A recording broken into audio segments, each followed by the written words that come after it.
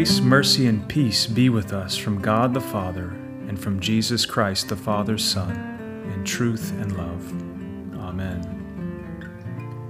Welcome to our podcast, To Be a Christian, the Anglican Catechism in a Year, where we are learning what it means to be a Christian and the essentials for our Christian faith and lives. Each day we are reading one catechism question, the appointed scripture lessons, and concluding with a relevant collect from the Book of Common Prayer. If you would like to buy or download To Be a Christian, the official catechism of the Anglican Church in North America, head over to anglicanchurch.net/catechism. As always, we encourage you to reflect on the catechism question and answer as we hear from the Holy Scripture readings and search for points of insight, deeper truth, and meaning for our lives.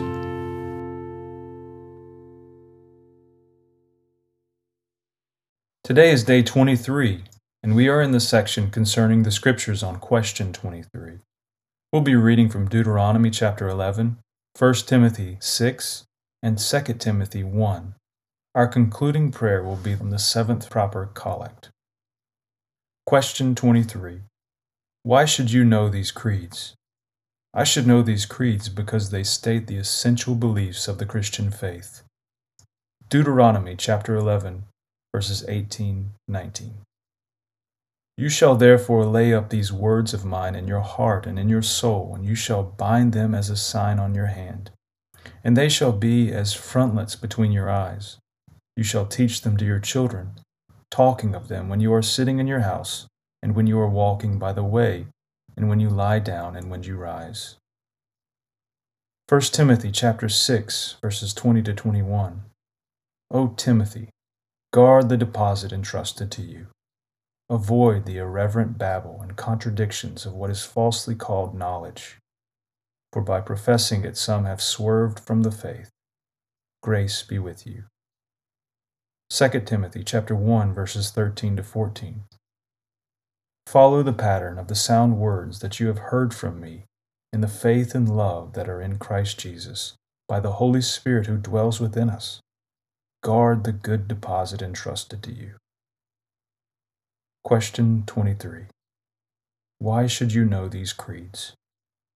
I should know these creeds because they state the essential beliefs of the Christian faith.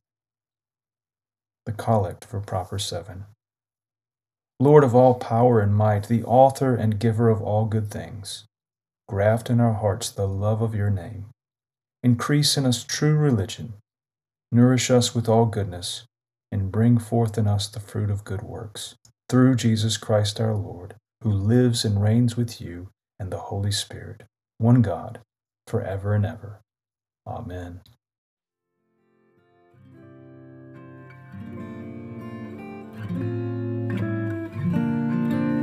Let us bless the Lord.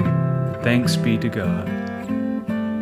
Now to him who is able to keep you from stumbling and to present you blameless before the presence of his glory with great joy, to the only God, our Savior, through Jesus Christ our Lord, be glory, majesty, dominion, and authority before all time, and now and forever.